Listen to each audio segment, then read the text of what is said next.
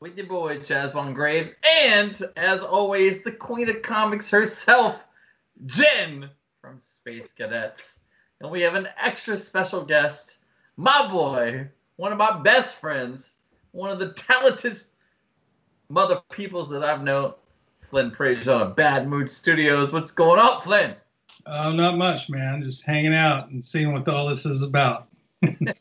Right on, man. Well, we appreciate you being on the show tonight because it's a nerd show, and you're probably one of the nerdiest dudes I've ever known. Absolutely. It's great. Especially 20 years ago when it was cool to come out of the nerd closet. I was all about that. Right on, man. Jen, what's going on? What's going on in the world of nerd and the world of everything Space Cadets, man? What's going on? It's such a good weekend, man. It was such good weather on Sunday. I went with my husband. We went and walked around the waterway.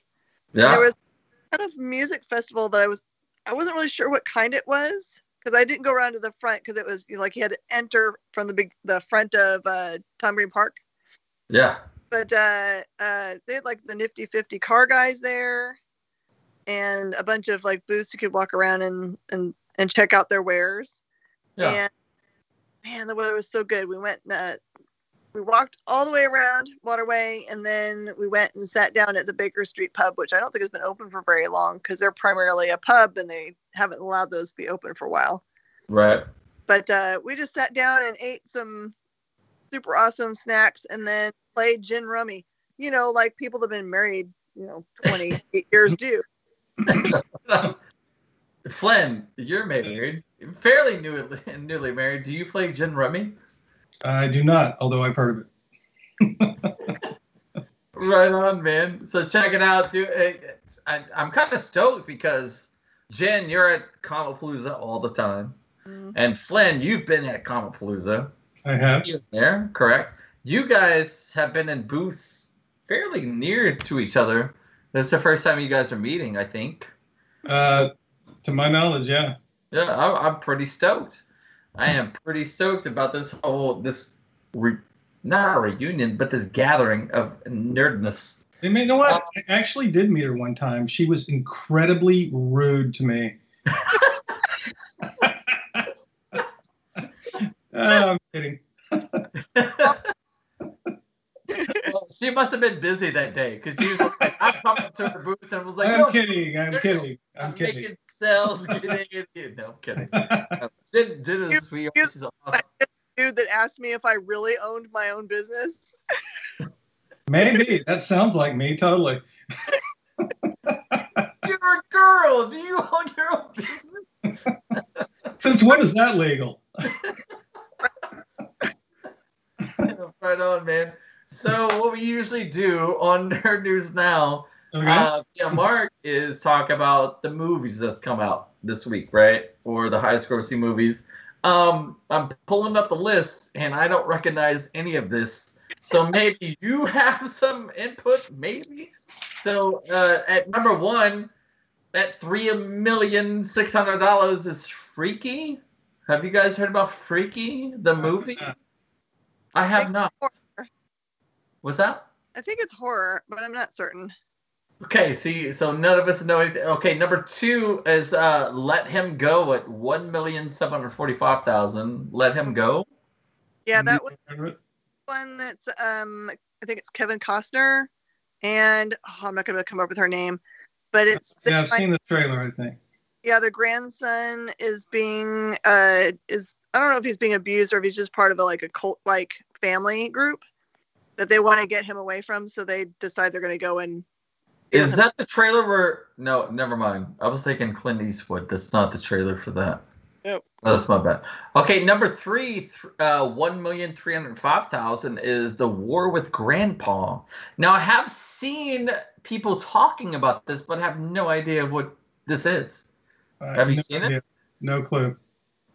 I saw it about 4 weeks ago. Yeah.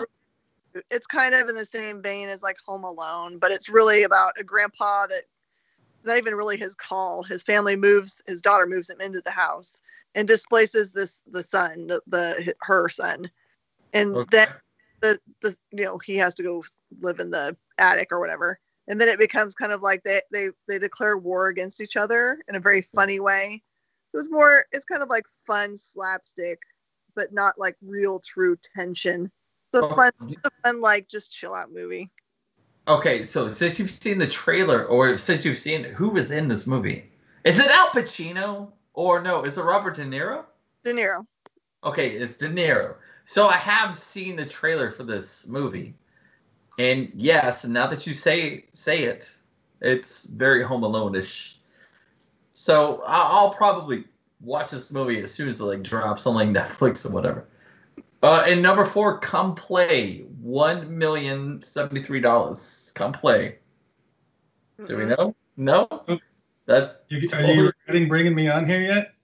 What's that? I've heard of it. Hey, listen. The usual host knows all about this stuff, and I'm just going down. I'm just trying to do the same, same thing. Yeah, keep on going. I'll tell you what else I don't know.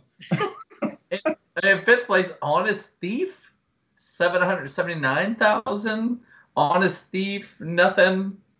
I think that's okay. In 6th place is Tenet. I still haven't seen the movie Tenet. Have you seen the movie Tenet, Flynn? No. Okay. Well, apparently it's like the movie to see this year. I've seen it, and you know what? What's up? Is it a horror movie? I don't know what kind of movie it is, but it's by Warner Brothers, so I don't know. Maybe Bugs Bunny makes an appearance. Like, I don't know. Which one are you asking about? Tenet? Yeah, Tenet. Tenet is by the same. It's Chris Nolan, so he did Inception. So think about the frame was destroyed by Inception, but think about it. Tenet is a different concept in which time flows both forward and backward. Okay. Now I've seen it come up on either it's like Amazon Prime or it's one of the streaming services. But never mind, Tenet. That's not what I'm talking about. I was talking about Parasite because they had the blocks over the. Never mind. So I'm totally wrong on that. But here's the thing. So I'm not going to go any further than number 7 because Guardians of the Galaxy #1 re-release, $406,000. I didn't know they re-released Guardians of the Galaxy in the theaters. I didn't know you needed to. I didn't think that you needed to either. But apparently they re-released it, and $406,000 COVID money. So why not? All right. I like Guardians of the Galaxy. Guardians of the Galaxy. I thought it was okay. I mean, it's. I'm, to be quite honest with you, I'm kind of exhausted with the never-ending superhero movies that everyone that ever touched a page of newsprint and a comic gets their own movie now. And I'm not saying they're all bad. I'm just saying that it's just sometimes it's too much. But I liked that Guardians of the Galaxy it took a fresher approach than most of them do, and I enjoyed it a little bit more. Well, when they announced Guardians of the Galaxy initially, I was like, why? This is ridiculous. And I'm like, no, don't do that. But then as soon as it came out, I was like, this is one of the greatest movies I've ever seen in my life. It was fun. It was great. I'm not a big sci-fi guy. And I'm not a big action guy either, but I'm a big comic book guy. So when Guardians of the Galaxy hit, of course it was Marvel. So I went to the movie theater and I saw it and I was like, this is really good. And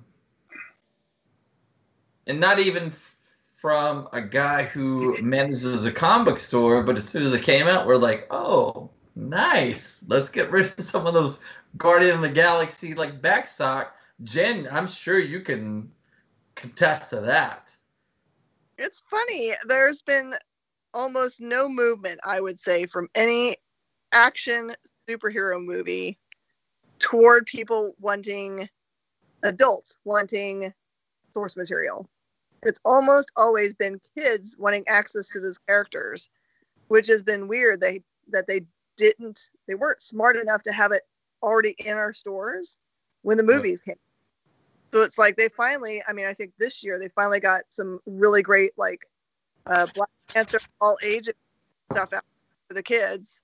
Right. And they wanted it 3 years ago or something? Yeah. All right, man. Let's move over to TV. You guys watch TV, yeah? Can't even mention I saw this weekend. Nonstop since the pandemic hit. Hold on, Jen. You were cutting out. What would you say? I said you didn't even mention the movie I saw this weekend that they put back. Not bad. Like let's dive into the movie that Jen saw this weekend. And I bet you both have seen this movie, Goldfinger. Oh, the original? Oh, yeah. That's great. Love that. Sean Connery's the best 007 in my opinion. Yep. I don't think second place is even close. But that's true of most old farts like me. So they re-released Goldfinger in theaters, and a lot of theaters have been doing. We'll take old school movie and we'll put it up on the thing, because here, just right next door to the house, movie theaters like Goonies, Gremlins, and they'll kind of keep it themed. But I've never been a James Bond fan. I'm not a huge James Bond fan, but the earlier ones with Sean Connery were pretty cool. Yeah. They were way cool. I mean, for their time period. And, you know, Roger Moore kind of got everything was a gadget. That was like, okay, enough with the gadgets. Let's get to the story. But Sean Connery was awesome. You know, Dr. No, From Russia with Love. Those are classics. I can watch those all day. So, Flynn, you would think, so it was Goldfinger that you saw, Jen, yeah? Mm-hmm, yep.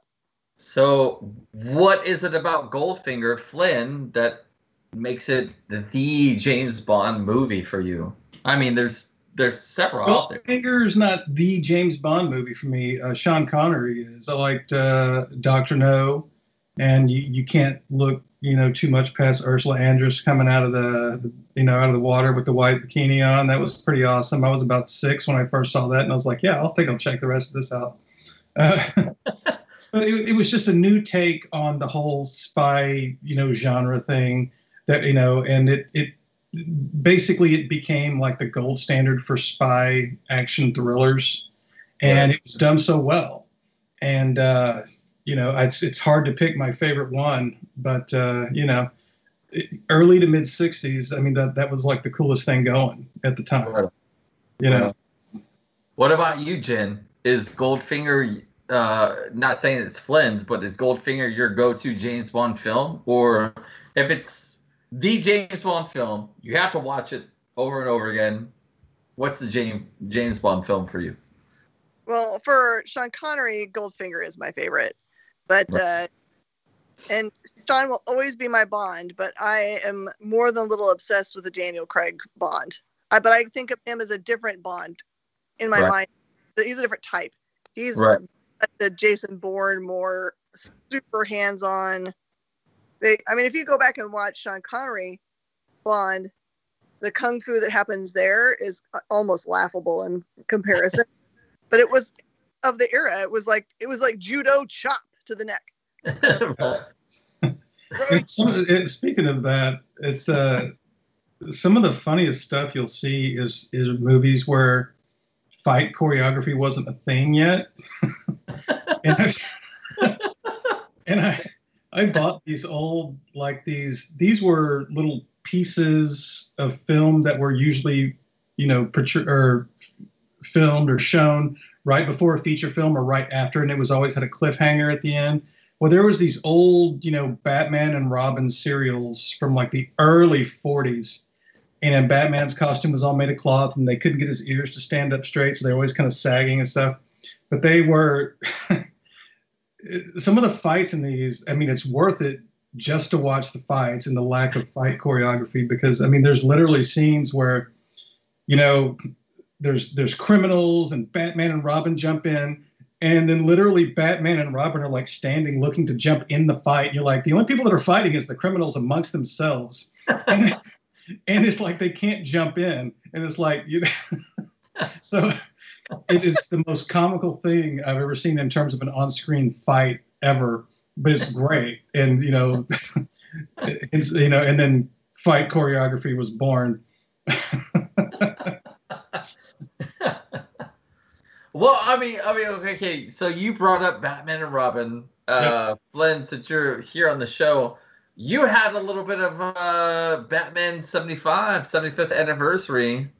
Yeah, I did. You had your hand in that. So can you talk about that for a little bit? There was a DC licensed show that was going on in Paris for the 75th anniversary of Batman a few years back, and the company, it was the French Paper Art Gallery, I believe is the name of it. They were contacting artists that weren't comic book artists, that were illustrators or whatever, and inviting them to do a one-off print for the show. And they contacted me and said, "Do you want to do a Batman 75th anniversary print?" And I was like, "Yeah, absolutely, absolutely." So I did. Like, I knew everyone was probably going to be doing like the whole brooding Batman, super heavy shadows. So I wanted to do mine old school. I wanted to do like the old school type illustration, the old Batmobile from 1940 with like the shield bat face on it. And one of the entire reasons I wanted to do it is because if you ever look at the really early Batman comics, he has these wicked devil horn like ears. They're giant. And so I laid out my whole print just so I could have those ears on my Batman. Nice. And I did the whole print, finished it all up. The gallery submitted all the designs to DC, and they had one revision on mine was they said lose the ears. And I'm like, no. I was like, that's the whole reason I wanted to do it. I said, this is Batman 1939. Right. And I was like, and I laid out a whole dissertation as to why I had to have this. I said, look at the Batman I've got. Look at the Catwoman in the old school uniform. I said, it's all about these ears. Everything, radiates from the ears. And they were like, nope, lose the ears. Really? I was like, what are you kidding? So, and it was either lose the ears or we're not approving this one. And I was like, all right, fine. But there's a huge coffee table edition book. It's like a gold foil cover. It's really thick. And there's Batman on the front, and he literally has these giant ears. I'm like, it's not like they're afraid to admit that these happened. I mean, what's embarrassing about it? I don't know. I don't get it. Yeah. So in the interest of making sure I was in the show, that was an international show, I just said, okay, I'll lose the ears, and gave him the regular bat ears.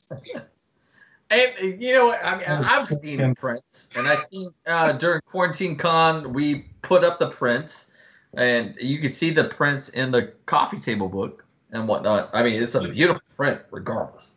It's great. It's phenomenal, and I love it. Like, I want a print for my room. Hint, hint. Just saying. But no, it's phenomenal. It's great. And Batman is beloved by all of us. And segue from your Batman to The Adventure Begins, we did a crossover show, our number 2 crossover show with Comicpalooza, and it's themed Batman. That's going to be out hopefully here really soon in the next couple of weeks. Comicpalooza wanted to do a monthly show, but it turns out that once you get to legal and once The Adventure Begins puts together the show, they got to go through a whole bunch of steps, and then they talk to our producer Justin, and it's like, okay, well, you can do this and not this. So it's not a monthly show. It seems like it's a tri-monthly show, like where it comes out every 3 months. Which, don't get me wrong, I love Comicpalooza. We love you, and we love doing the show with you guys. And so episode 2 is going to come out. They approved it finally. It's going to come out really, really soon. So, with in turn of Mark not being here, and I want to keep in, nerd news now things, we're going to talk about TV, and we'll see if we watch these TV shows. People's Choice Awards. You guys watch the People's Choice Awards? I don't watch award shows. Okay, well, garbage. Number 1. Number 2 is the fact that the country music has to have its own award show just so they'll win something should tell you everything you need to know about award shows. That's very true. No offense to country music. Choice Awards, Clint. Number 2 is Grey's Anatomy. Anybody? Grey's Anatomy? Okay, Flynn, on your end, 3 is the Country Music Awards. That's number 3. You like Country Music Awards? Hank Williams, Johnny Cash. I'm all about that. This There you go. country pop stuff that they're saying is country music. Yeah, right on. Number 4 is WWE Monday Night Raw. Anyway, wrestling fans? Me either. And number 5 is WWE SmackDown. No wrestling. I'm just trying to. I hate Raw, but I love SmackDown.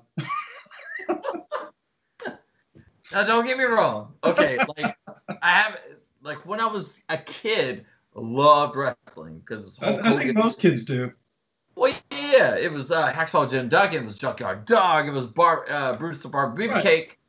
Right. As I got older, I was living next door to my niece and nephew, my older brother, and whatnot. And then I'd go hang out with them, and my nephew loved wrestling.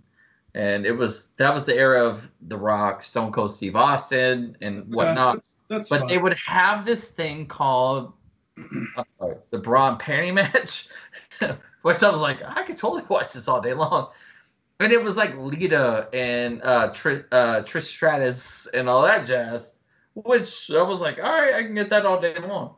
But that's the only reason why I liked it when I got older. I mean, you know what wrestling is? Wrestling is, it follows the exact formula that soap operas do, except instead of cheating on each other, they're beating the crap out of each other. Oh, yeah, for sure. That's what it is. Yeah. And my son, when he was like really young and he's watching it, and he was like, I was like, this isn't real, right? And he was like, oh yeah, it's totally real. And I'm like, okay, then why would the guys make all the secret plans right in front of the camera? Right. And he was like, oh yeah, they probably wouldn't.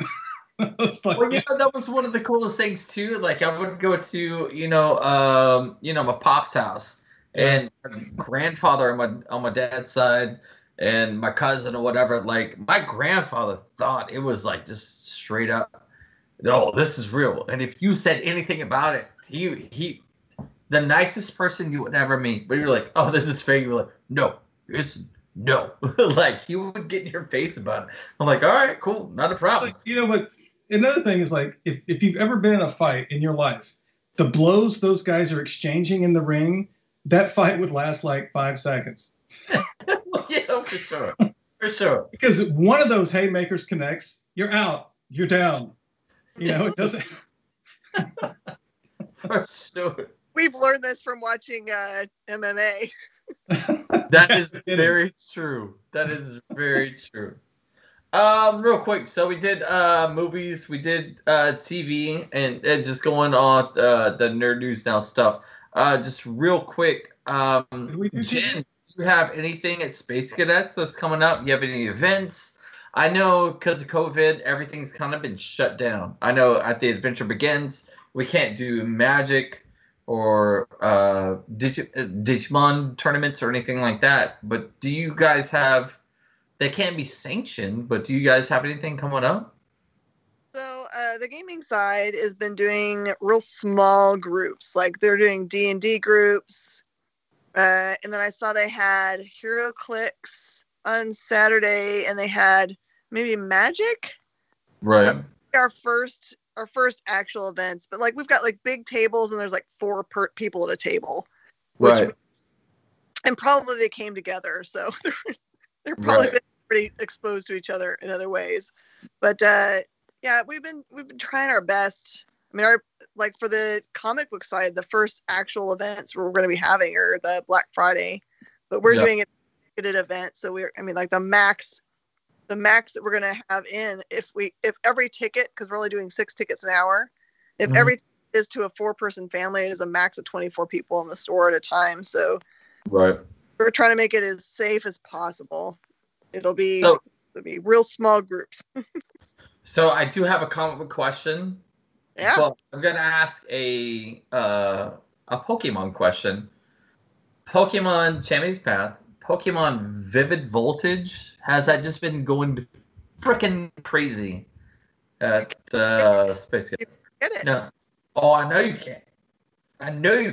So it's just like, here's my thing about that, right? So it's just, you could put that into the same concept as the hottest book. Like, TMNT Ronin, right?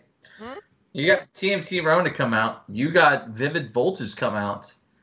What makes that the thing to get? You know what I mean? Like, because, I mean, right before Champions Path's been off the chain, right? So right before that was what, Sword and Shield or Rebel Clash as far as Pokemon. But what makes Vivid Voltage so much better than the one that came out right before that? What makes TMNT Ronin so much better than the last one-off they just came out? You know what I mean? I think honestly, in both of those cases, it's a lot that the demand is high and the supply is low. So I think that for Ronin, the allocation was horrible, right? They went to print before they knew what the final numbers were going to be, and then the final orders came in and were huge. So they had everyone's orders back, which was kind of an interesting way to do it, honestly. You would think that you would just be like, sorry, we're going to honor the initial orders, and then the FOC ones we just can't make. Because Right. I got my orders in early. What's wrong with this? But then I don't know about the cards, man. Maybe there's some manufacturing slowdown because I'm pretty sure they're made in China, and I'm sure that they probably have slowdowns, even though I think they're back to fairly normal now. Right on. All right, so right on. So I think we talked about this the last show, but we were more pop heavy on the last show. So let's reintroduce this. So the last Ronin came out. Book number 2 is coming out. Your thought on the last panel of TMNT Ronin? Here's my thought. Right, book number 1. You don't know who it is, right? Right. You get a glimpse when he's like in Dream World or whatever, which I think I stated before. Like, he's in the bed, right? So you know who he is because he's all messed up. Then you got the 2 turtles, belt straps on. That's 2. That's Leo and Donnie. Then you have 1 just with the belt. That could be either Mike or Raph, right? Okay, cool. That's your hint. Your biggest surprise in that book is April coming in. Spoilers, but I mean, it's been a while. So April comes in, mind blown. That's your surprise for book 1. But at the last panel, she says who it is. You could have waited until book 2. Book 2 would have blown off the shelves just like book 1 if she wouldn't have said anything. So, but the controversy is the comma. Who were you talking to? I'm like, like, yep. What are we talking about here? We're talking about, okay, so TMNT Ronin is, so 3 of the turtles have died, right? There's 1 Ninja Turtle left. So the entire first book is 1 Ninja Turtle, right? It's Shredder's grandson he's going after the entire book. He's got the voices in his head of his dead brothers and whatnot, but you don't know which turtle it is. I think it's Michelangelo because he's the first turtle that was created, or the first turtle they did. They named him Michelangelo. But anyway, like, it's a 5-part series, right? Is it 5 or 6? I don't know, because they pushed off issue 2 all the way to December. Yeah, so I think it's a 5-part book, if I remember correctly. But the entire first book, you don't know what turtle it is. And then at the very end, you get April O'Neil, which, like, oh, because they reference Casey Jones, Baxter Stockman, they reference. The villain that this turtle is going towards is Shredder's grandson. So you just assume everybody's dead. So April shows up, and then all of a sudden she's like, hey, who are you talking to? Michelangelo. But before she says Michelangelo, there's a comma there. Mm-hmm. So, like, what? Okay, was that a misstep on printing, or I don't know. Like, so nobody still knows, really, but I think it's Michelangelo. Okay, so I've got something to throw out to you just to burn your brain. All right. So if he's whoever this is, if they're going after the grandson of their old enemy, Right. why do we think it's the same generation as the original Turtles? Why can this not be? Because April O'Neil showed up. That's why. That's why. Dude, April's still around. Dude, it's still in Turtle. Now I get what you're going to. I get what you're going through. But if everybody else has died and April's still alive, like I think it's gonna be one of the original. And if it's not one of the original, not even that, people are gonna be pissed. But I get the theory, and I think it's really cool. Flynn, did you read the TMNTs when they first came out? Because I think you gave me some of the original comics, actually. Actually, when I moved, I pulled all of my old comics out of boxes, and I have the first 4 from probably like 1981 or 82. The first 4 originals. You're rich. Oh, are they worth something? Oh, yeah, big time. Are you kidding me? Yeah, big time. I mean, I found a bunch of stuff that's probably worth something. I have an original printing of the first 4 Dark Knight Returns. I have the original 12 Watchmen.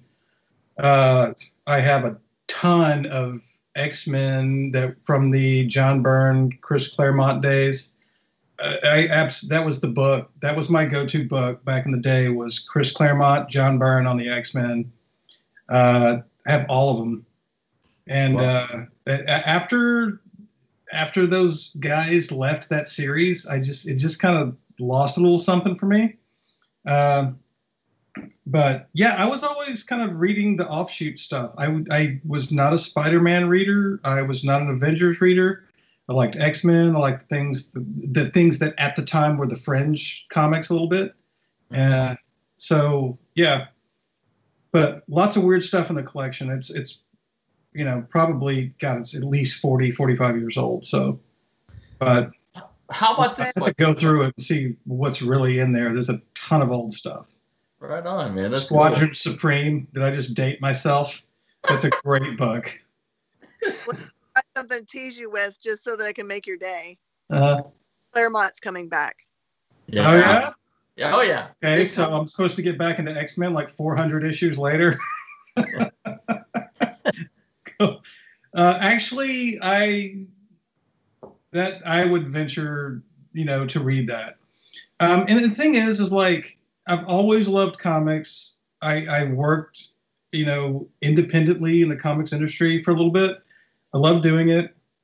And the thing is like I've made so many half-assed attempts to get back into reading it. I've even gone and bought a bunch of stuff that I'd never even heard of before, just to kind of collect a smattering of what was going on, and just never read it. But the thing is, and this is maybe it's a good thing, maybe it's a bad thing, but I always find myself going back to the things I know are great. And there's some, on the one hand, I know what I'm going to read as a classic. On the other hand, I'm not reading anything I haven't read before. So full blown back into comics, I don't know. Probably don't really have the time to do it, but I've always loved it as a medium. And so I've kind of bought some graphic novels that people said were good, have not cracked them open. I bought something called DMZ that people said was great. Need to read that. But I go back to, I find myself rereading The Killing Joke. I reread The Watchmen, all that old stuff. But I think my tastes have probably changed, and at least from my perspective, and I'm not, knocking anyone that's into the superhero aspect of comics. That's cool. That's totally cool. I was totally there at one point in my life, but I'm looking for something a little different. I think the superhero aspect of it is, at least for someone that's been reading as long as I have, is played out for me. But I'm looking for different things, and I just don't know what the different things are. I'm too out of touch with it now. But I would love to start reading some good stuff. There's just so much stuff out there. It's like, where do you begin? So I'll tell you what, the Quinta Comics right here will tell you exactly where to begin. So, then take over.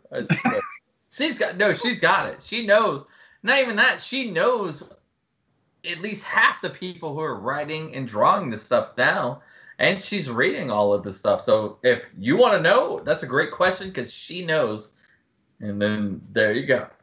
Yeah, I read, 15 to 20 comic books a week for each week's releases. Mm-hmm. I do a review show called Minute to Skim It, which just premieres on my own personal page on Facebook. Mm-hmm. And I've been doing it for 5 or 6 years, every week. And so that's my way of staying in touch with it, because when I first opened the store for the first year, I had a comic book manager. And so I didn't have any real pull to read.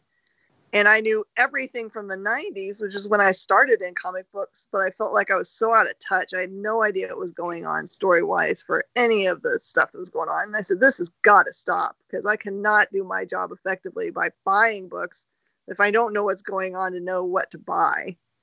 So now I not really a chore, honestly, to read the books, because it just means I set time aside to make sure that I do it, instead of just like take them home and be like, I'll get to them when I'm not busy, which is never.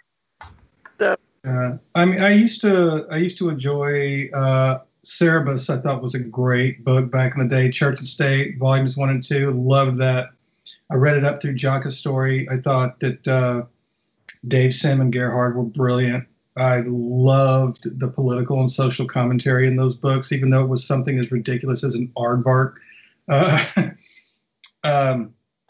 Stray Bullets I liked a lot.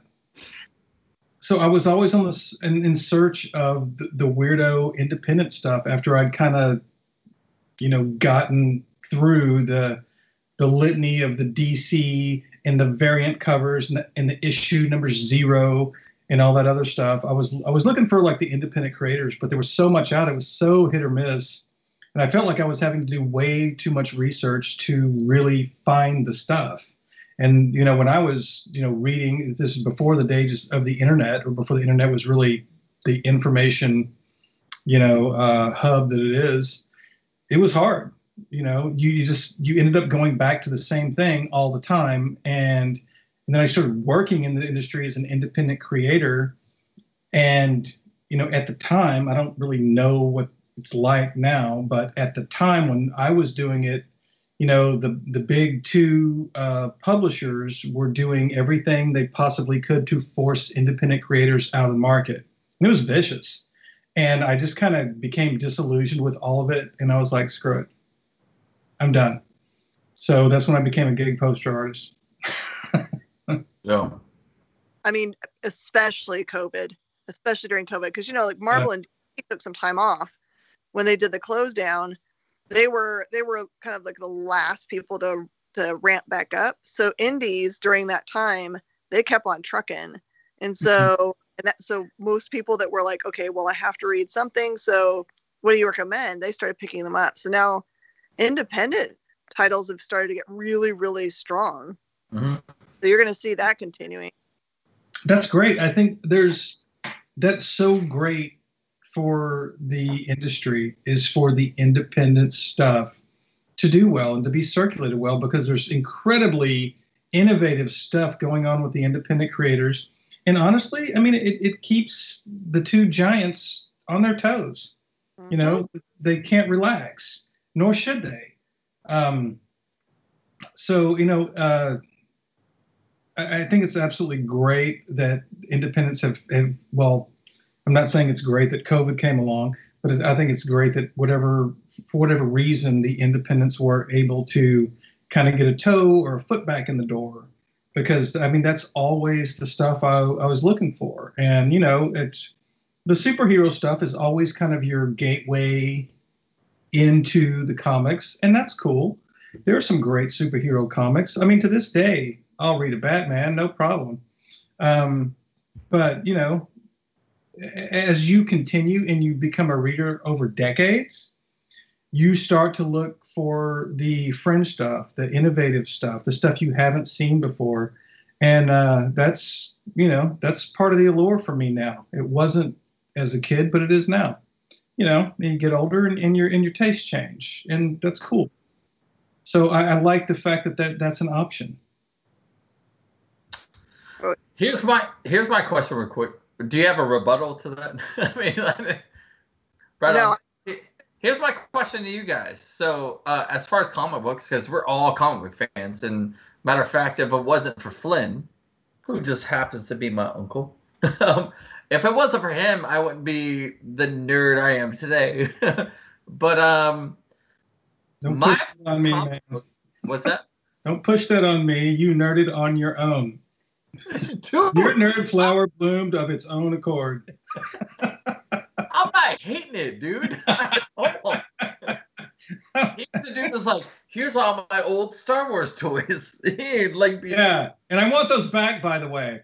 By the way, my mom gave them away a long time ago. So oh my God, I had the original Cantina Bar tall snaggletooth in that thing that I gave you, and then I found out what it was worth, and I was like, I want that back.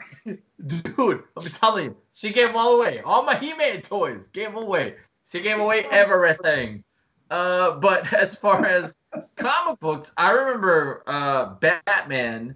I couldn't tell you. I think it was Death of the Family Part 1 was the first comic book that I remember getting or buying with my own money.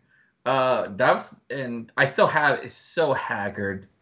That might not have been the first comic book that was given to me, but it was the first one that I bought. And I still have it, and it's haggard like all the crap. But since then, I mean, that was 80s. I still have it. Batman is still my go-to guy. Regardless, I'm a Batman dude. Do you cats remember the first comic book, or what got you cats into comic books? What was the first one? It was like, oh yeah, dude, like I'm into this nerd realm or into collecting or anything like that. What was the thing that got you into I'm a nerd now, let's go? Lynn's got to think about it. Well, I'm trying to nail that moment down. Okay, well, Flynn, I not saying this is the thing that got you into it, but one thing that I remember as a small cat, dude, is either going to your bedroom and hanging out or into your office, and you probably still have it now, is your Planet of the Apes trash can. I do. Like when I think about my sisters gave it to me for Christmas when I was 4. What's that? I said my sisters gave it to me for Christmas when I was 4. Still got it.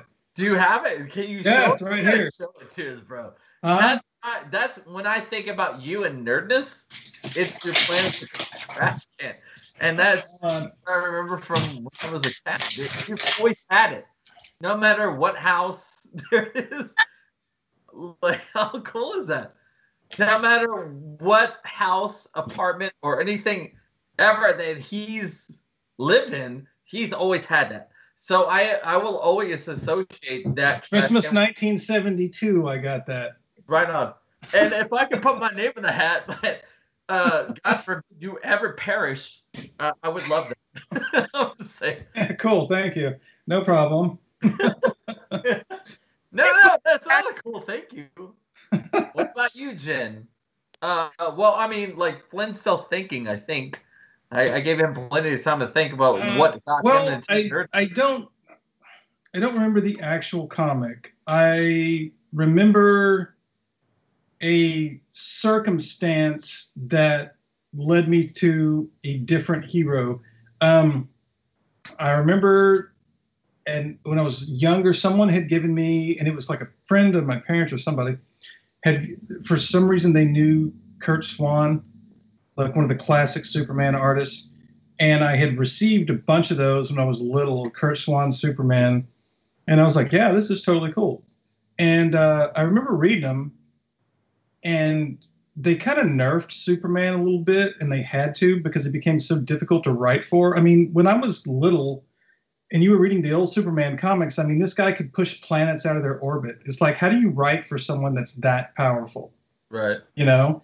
So it was like, he was such a very sterile character, and he was super powerful, and the stories kind of fell flat a little bit to me, even as a young reader. And then I read Batman, who had no powers, was disturbed, and he was this and he was that, and the whole thing just seemed more real to me. And from that moment on, I was like, no, I don't want the Superman. I want the Batman. Right on. And that's kind of where I kind of had a little bit of a love affair with the anti-hero. Mm-hmm. Not the goody two shoes guy that everybody loved. It was the guy that was completely misunderstood. No one liked him, but they did what they did anyway. So, Batman, I always thought was a really cool character. Not that I'm the only one. That's not a unique opinion. And then way back in the day, before, but it's a cool opinion, just saying. and whenever the original X-Men kind of faded away, when it wasn't Iceman and Beast and all that anymore, Wolverine came along, and of course he exploded into like the most popular, character on the planet for a while, and probably still is. But I just thought he was such a cool character. There was nothing really super redeeming about the character. He was short. He was kind of an ass. And I was like, yeah, this guy's cool, kind of cool too. I kind of like this guy. Right. And it's probably the same reason the rest of the world thought he was cool as well. But I kind of gravitated towards the more real. And, and I think that is exactly why Marvel was able to be a success. It was so much easier to identify with Marvel's heroes than DC's heroes. DC's heroes back in the day were like gods. They were unattainable. They were untouchable. It was hard to relate. Right. Marvel's heroes were everyday dudes with everyday problems. Yeah. And, so yeah, that aspect I think was something that Kirby and Lee really knocked out of the park. Oh yeah, for sure, most definitely. Yep. Jen, what about you? What was the nerdy thing that got you into to be the queen of comics, to be the queen of nerdiness? Funny, my exposure to comics when I was young was I had a neighbor that had some. Mm-hmm. And I think they had 2 really raggedy copies of Archie, but the Spire version, the Christian versions. Right on. They had 1 copy of Tom Landry, Dallas Cowboys, and the Tom Landry, Dallas Cowboys I read until it was apart. So weirdly, Jen, let me cut you off real quick. Autographed by Hank Hill. I have a copy of that, and I want to give it to you. I swear to God, I have a copy of that. Can I please give it to you? I went through. I had a cat who came through and was like, "Can you look through my comics?" I grabbed it. Now it's in storage, so it's gonna be a while. But please, can I give that to you? Yes, but you have to read it first because it's really good. I will, but that's your book. I swear it's in storage. I swear to God, it is in storage. I'm sorry to cut you off, but that book is yours. Because I was like, I'm just going to grab it just because it's like so off the cuff. Anyway, that book is yours, and please continue with your story. Seriously. So yeah, it's funny. So after that was like when I was a kiddo, and then my next exposure to comic books was when I was in grad school. So, and that was my first love in comics. Then was Aliens adaptations of comics, and then everything Chris Claremont, X-Men. Probably because in 1992 the best cartoon ever made started, and so cartoon made me want to read the books, and then it was off to the races. Probably the Phoenix storyline is the best. Oh yeah, the dark. Oh dude, it was so great. And I have to say real quick too, I mean, again, if it wasn't for this man right here, I probably wouldn't be the nerd that I am today. But I do remember he was he dabbled into comic books, and he was nice enough not to only let me hang out with him every once in a blue moon, not even blue moon. I get to hang out with this guy every couple weeks. And he was inking and drawing for a comic called Jay-Z Inc. And I get to tag along and see him and his buddy Monty like drawing and inking these comic books, and just being in the mix was phenomenal. It was great. It was awesome. Just being in total nerdness, which they would draw some stuff. It would be black and white, and then I would take colored pencils and be like, "Hey, I'm colors by so and so, me," and then like just shut up and just do your thing. No, but it was so cool just to be around that. And then Flynn, jumped up to a band called Ghoultown, did that, which I got to meet Ghoultown. We all know who Ghoultown is on Nerd News Now. And then, dude, he's done so much since then. I mean, he is the artist for major bands like Puddle of Mud and Hellstorm and all that great awesomeness. So, Flynn, tell us what you're doing. Tell us what's going on badmoonstudios.com. The show circuit is really non-existent due to COVID. We used to do the annual show at Sigma Brewing Company here in Houston, where we had, some of the top poster artists in Texas would come and show their stuff, have a party, drink beer. South by Southwest had the largest gathering of gig poster artists on the planet. Would show up for flat stock, and no dealers were allowed, no traders were allowed. You had to buy, you could buy directly from the artist. There was no middleman there. You were there supporting the artists themselves. It took you hours to get through the show. But, I missed that. I missed the people coming up and saying, "Oh my God, I was at this show. Is this your work?" Blah, blah, blah, and just talking with them. But so I've been kind of working on, some of my pet projects while, there's not a lot of live concerts going on right now. So, the work for gig posters, concert posters is not really in as high demand right now. So, but the latest thing I've done is I was commissioned by the Lon Chaney estate. And I know for maybe a lot of your viewers have no clue who Lon Chaney was. We have a lot of viewers, by the way. We have a lot of viewers. Oh, yeah, maybe. Okay. Some of them do. Those who don't, for the small majority who don't know who Lon Chaney is. He was the biggest star in Hollywood in the 1920s. I mean, he started off in silent film. He was the Phantom of the Opera, the original from the 1925 silent movie. He was the Hunchback of Notre Dame. He was an actor that did his own makeup. He's like the godfather of movie makeups, did his own. And he was known as the Man of a Thousand Faces. His son, Lon Chaney Jr., was the original Universal's Wolfman. Between the father and son, they have portrayed so many iconic movie monsters on the silver screen.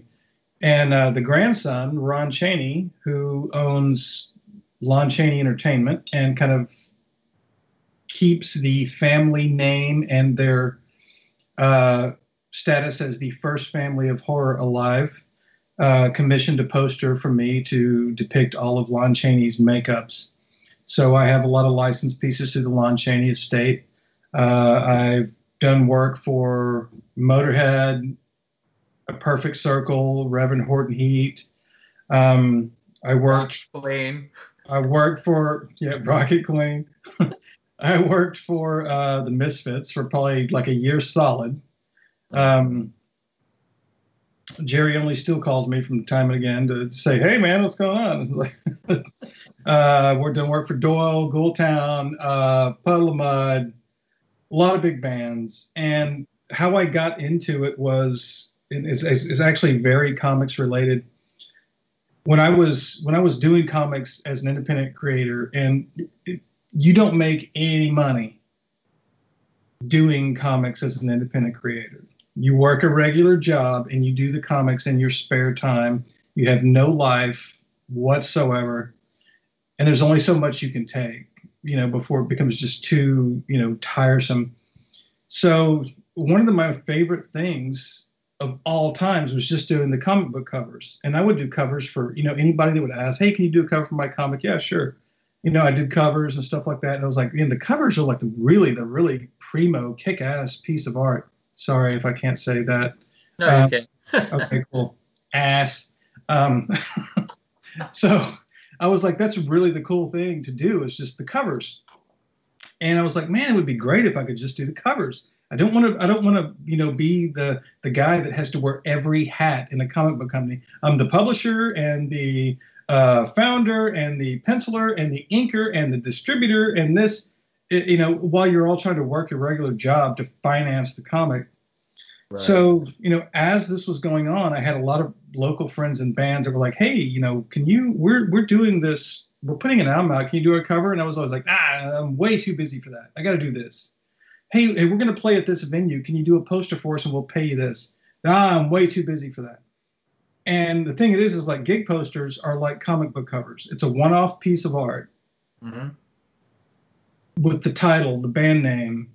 Yeah. You can pick and choose what you want. There is no deadlines. There's no distribution. There's no nothing. You can do what you want when you want. And it is the essence of fun art. So, and I went for a year with people offering to pay me for art. And I was like, no, I'd rather struggle and make nothing. So I decided that I was going to leave comics behind. I was not going to pursue it anymore. And I was going to do what actually made me happy. So I started doing gig poster art. And then I started to get the attention of some bands, and the bands got a little bigger and the bands got a little bigger. And it kind of, parlayed into what it is now. So it's the most fun I've ever had. I wouldn't change it for anything. I love comics, but I would never go back to it. Gig poster art, that's the absolute pinnacle of what I've wanted to do. Working for bands like the Misfits, Perfect Circle, Reverend Horton Heat. It's just an absolute blast. This was what I was meant to do, and I kind of stumbled backwards into it. But however I got there, doesn't matter. I got there. So, yeah. Dude, I have to, go ahead, Jen. Flynn, do you work in practical still, or have you rotated to digital? I do a combo. I do have a big giant Wacom Cintiq. Then sometimes I'll do the line art on the Cintiq. But there's something that I will never leave behind, which is the tactile sensations of pencil or pen on paper. And it's just whatever the mood strikes. Sometimes I will draw things out on paper and put a scan on it and clean it up and go. And sometimes I'll just draw it digitally. But, the thing of it is like the digital art age is here to stay. There's no getting around it. You may as well embrace it. And there are some pieces of technology that are such game changers in terms of time saved that it's really hard to avoid them. So, I try to find the right balance, the right hybrid. But I usually, as my schedule gets really piled up, I usually go for the time saver. And I really haven't missed a beat. I'm all about new stuff, new technologies. Not a dinosaur in that area. Kind of interesting. I kind of feel like practical art's going to become worth a lot of money soon, as there's less and less of it being created. Oh yeah, probably so. But I mean, it's like I never sold any of my original stuff anyway. All of my original stuff is not one giant piece of art. It's everything, every piece of it drawn individually, and then I piece it all together digitally. So if anyone says, do you have any original art to sell? I would have like a piece of paper this big with some crap drawn on it. It's like, yeah, that's the guy's hand. You want it? I'll tell you what. So I got a couple things intervene on this. He was drawing a comic called The Rock Maze back with JC Inc. And I remember pulling up to his house and his garbage can was just full of fucking bullshit. So I was like, what is this artwork? And I took all of the artwork out, all of it, from his trash can. And I have a lot of his original art. Thank you very much. Yeah, so, some of it's actually in frames because I think issue 3 of The Rock Maze was the Nasties, was Take Off the Misfits. But I have it framed in that aspect. But I do have a lot of his original work. I was just kind of hired on out of college to just do the ink for that. I didn't do any of the drawing. Well, I was fresh. I was name on its time. fresh out of college, and somebody's paying you to do your dream job. I'm like, I got you, and I still have you. Okay, fine. I got your original. But, I thought the name alone was worth $1 million. The Rock Maze. It's great. Okay. It's so great. I think it looks great. Okay, by the way, we have a comment here from Beautiful Disaster. What are those faces behind him? And hold on before you answer, Flynn. The Kingdom of Geekdom says, old apprentices, they did not please him. Which I think is funny. So I know those are death face masks and whatnot, because we've talked about this before. But we'll let you explain them for a beautiful.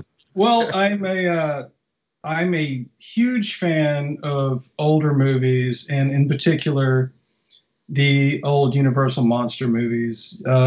And so, what I have behind me are life death masks that were actually cast from the actors' faces, and we've got Peter Cushing first right there, Vincent Price, Alfred Hitchcock, Boris Karloff, and Bela Lugosi.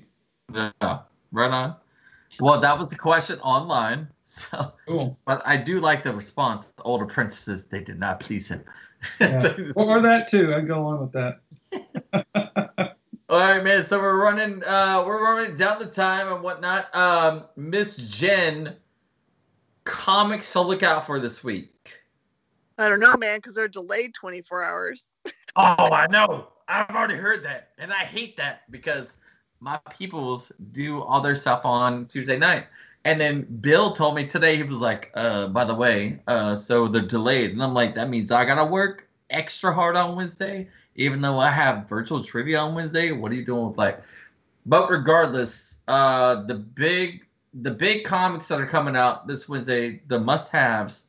Is there anything? Because tell you the truth, other than like Joker, Harley Quinn, Criminal Insanity, which I've been waiting for a minute. Like, I'm down for that. Of course, Bounty Hunter is a good one. I don't see anything coming out. I was interested in the She Walks Alone at Night or something. Yes. Okay. Yeah, I got you on that. Yeah, a girl walks home alone at night. So yeah, I'm interested in that. But really, is this a big week for comics or no? I don't think so. I think it's more of a typical one. Actually, I like these kinds of weeks because they don't break everyone's pocketbook and give them a chance to try something they wouldn't normally. Because if there's a bunch of big releases like Giant Batman or Giant X-Men with 20,000 covers, then they're not going to try Girl Alone at Night because their dollars are spent. So I like these kinds of little more quiet weeks where they have just a couple of, Ten of Swords tie-ins, just like I think it's just like 2 ones, and I don't know. There's not a lot of big gigantic releases, but that's fine. I can read some. Right on. Well, I mean, I didn't really see anything. I mean, other than Norm. I mean, you get the Spider-Man. It's always hot. Batman's always hot. Venom is always hot. The Immortal Hulk, always hot. So you got those hot books that people are grabbing anyway. But, Girl Walks Home at Night, that's one that kind of piqued my interest as far as tonight. Did you get an email from Matt Rosenberg today? I did, but I haven't read it. Oh my God. So read it, because he kind of dropped something big. He basically said in the email that for, we've got the King in Black stuff coming up. Yeah. That doing the tie-in in Thunderbolts. And he recommends buying twice as many of that issue as they bought in Black #1. Really? So to me, that means Matt's saying that something big happens in his book. All right. Right on. Well, I know we got one, so I'll read it. No. Do that whole. All right, bud.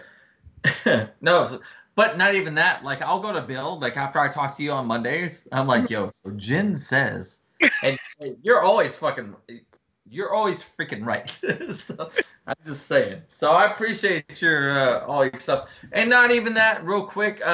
So we probably didn't touch on this last week, and maybe we did. It was pop heavy last week. The Chaz Pop coming out. Other than that, no, thank you very much for your contribution to Extra Life. That was awesome. And Flynn as well. Flynn donated a Jimi Hendrix The Warlock poster from his royal family line for Extra Life. So thank you, Flynn, very much. Like seriously, Extra Life, in conjunction with Children's Miracle Network, and we try to give to the kids as much as possible. Cool. So thank you both very much for that. Real quick, man, check out Flynn Prejean from Bad Moon Studios. You can check him out, badmoonstudios.com. On Facebook, Bad Moon Studios, or just be like, yo, Chaz, where's your uncle at? And be like, well, I mean, give me $5. I'll let you know where he's at. No, I mean, seriously, check out his stuff, man. He's got the Royal Family line coming out. Still doing great things with the Royal Family line, right? You got some more stuff coming out? I did a Johnny Cash print, and the last one of the series is probably not going to be a world beater. But the Royal Family series is all about people I admired and I liked and I thought were ahead of their time. Sure. Is actually going to be Mozart. Oh, so, that's awesome. A lot of them. That's awesome. And you have, the Universal coming. Do you have more of the Universal stuff coming out? Yes. The Chaney estate snapped up the Wolfman and the Phantom of the Opera print. They put me in contact with the Lugosi estate, who were talking about the Dracula stuff. I am just about to complete Frankenstein, and then the last series, or the last piece of the series, was supposed to be the Mummy.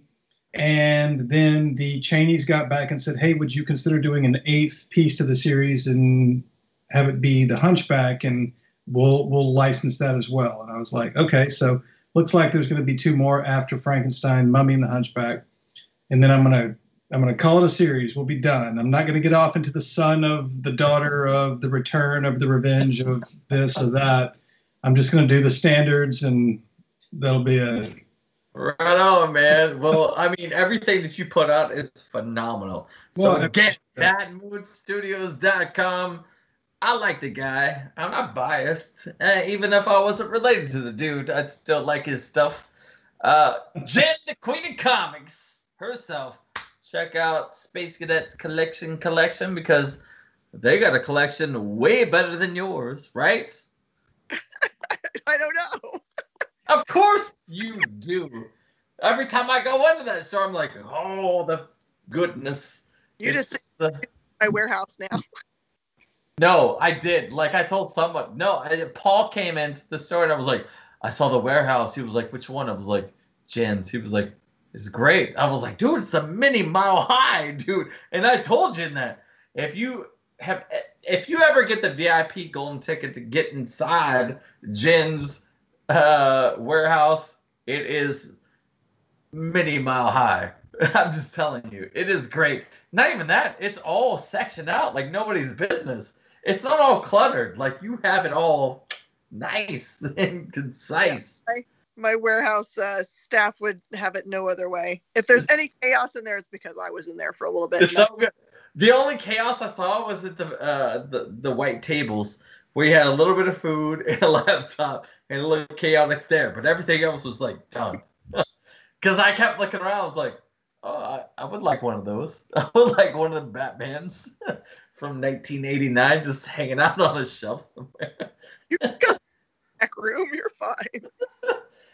Dude, thank you guys so much, man. We appreciate it. Jen, Queen of Comics, you're always lovely, and we love you. And this is your show, essentially. Seriously. Our show. Yes. Thank you so much. Flynn, praise on the Bad Mood Studios. I love how he was like, I'll hang out for a bit, and if I tug on my ear, I'm out. And he hung out with us the entire time. Because he's a nerd and a little Well, whiskey helps, man. I had a couple whiskeys. And if it wasn't for him, I wouldn't be the nerd that I am today. Flynn, thank you so much. Thank you for watching Nerd News Now. You're welcome. It was my pleasure. It was a lot of fun. Thanks, man. Thank you for watching Nerd News Now, part of the Kingdom of Geekdom on Woodlands Online, sponsored by The Adventure Begins, Comics and Games, and Space Cadets Miss Jen Collection. Check out the other shows on Woodlands Online, like The Best of You, Woodlands House and Home, Cooking Off the Cuff with Chef Wayne, The Adventure Begins Show, Texas Storytellers, Purple Politics, and Between the Trees Business Talk, just to name a few. We also have live and on-demand CISD football, live most Thursdays, Fridays, and Saturdays. You can watch all of these on Woodlands Online and on our partner station, KVQT HD21, over the air on your TV. All of these shows and more on Roku for me and for you. Right now, search and add Woodlands Online TV to your streaming lineup. Now you can listen to our podcast show on Spotify, iTunes, iHeartRadio, Stitcher, Amazon Music, and Google Podcasts. Again, I'm Chaz Graves. She's the Queen of Comics, Jen King, and he is one of the coolest people I've ever known my entire life. Flynn Prajon, Bad Moose Studios. We're out. See ya, nerds.